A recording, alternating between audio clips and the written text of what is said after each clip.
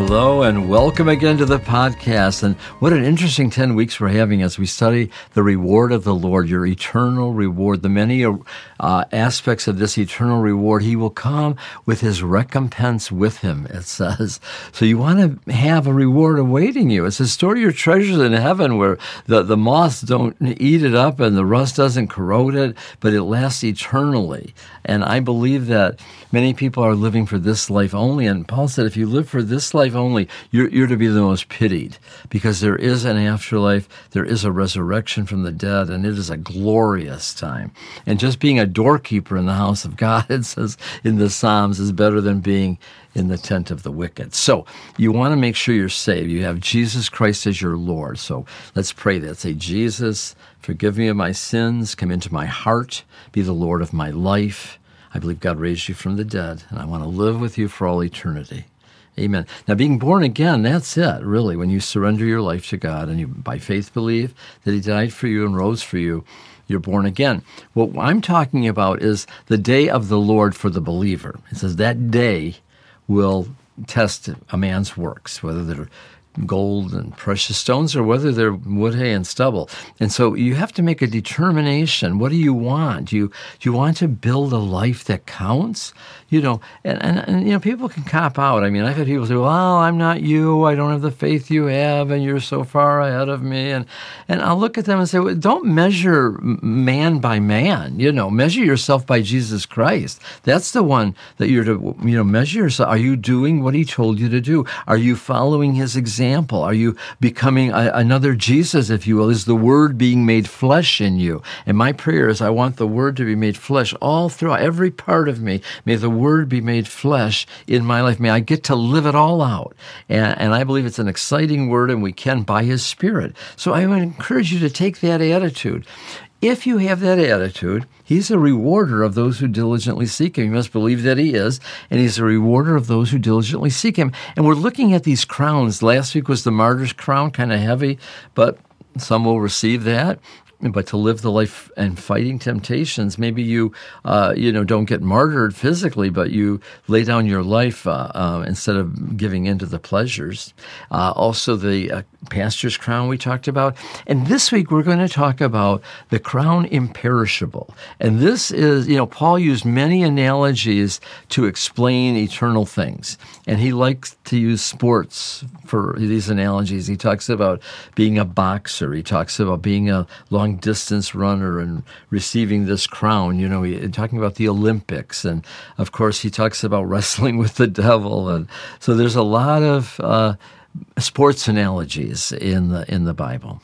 So we're going to look at 1 Corinthians 9 and verses 24 through 27, and we're going to talk about this crown imperishable that's yours. And it's not the crown that you would get if you were an Olympian, where they get a gold medal or they get like a little wreath on their head or a bouquet of flowers and they sing the national anthem. No, this is an eternal crown. Let's read what it says. Now you know that they which run in a race run all, but one receives the prize. So run that you may obtain that prize. Okay? When you enter this race and you are a Christian and you are running the race that God has called you to run, not the one I'm running and not the one somebody else is running, but you are running the race you're called to run, you run to win that race.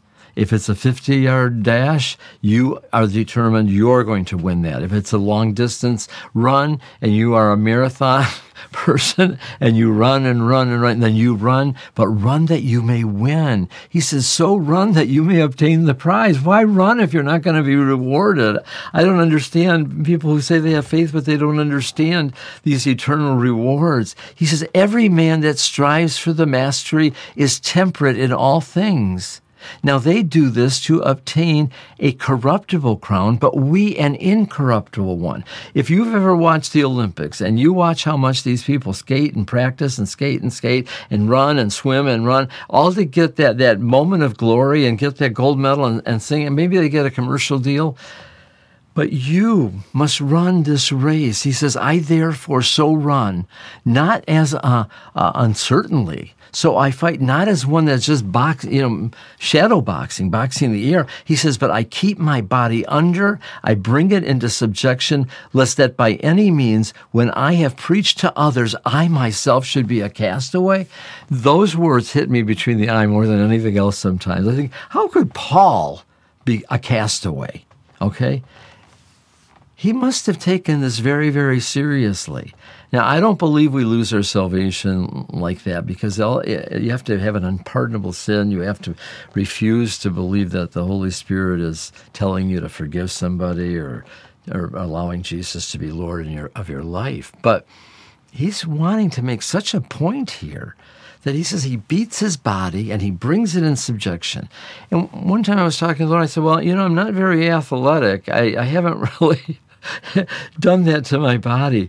And the Lord quickened inside of me and says, but you are a spiritual athlete. I'm an Olympian, and I am disciplined, and I pray morning, noon, and night, and I have different ways. And, John Wesley, he had a method, and they called him the Methodist. And St. Francis of Loyola, he had what they called spiritual exercises. These people knew how to daily walk, and I have my exercises, my calisthenics in the Lord, my discipline, my method, and I know. And I love it, because I got to be strong. I've got to be ready. I got to be available whenever the Lord wants me. And I get calls at all times of the day. And sometimes it's not very convenient, but I'm ready. And I want you to be that kind of ready. And so I do beat my body and bring it into subjection. I'm very disciplined. I'm a disciple. And if you want to be a disciplined disciple, you've got to be disciplined in this hour and say no to things and yes to things, and be into the Word of God and be into prayer and be alert, sober, vigilant, awake, alive, because things are moving in the heavenly realm, and you've got to be found doing it is appearing. Now, I know I'm being very serious here, and sometimes I'll smile a lot more than I am today, but I just don't want you to miss this. I just don't want you to go into eternity without getting that prize, and I don't want to miss it either. So let's pray one for another. Father, in the name of Jesus, fill them with joy. Real joy is real strength, and don't let anybody take their strength from them, Father, that they may run this race to win and get the prize for all eternity. In Jesus' name, amen. Oh, I love it. Write me a line, frankjulian5@gmail.com, or some contact me. Let me know you're getting something out of this. And I will see you next week. Bye for now. On behalf of Frank Julian Ministries, we want to say thank you so much for listening. We upload podcasts every Thursday on Roku, YouTube, and audio podcasts, so make sure you subscribe so you don't miss out. If you need prayers or are seeking a prayer community, we're here for you. Come join us on our Facebook page, Love, Prayers, and Healing Podcast with Pastor Frank. See you next week.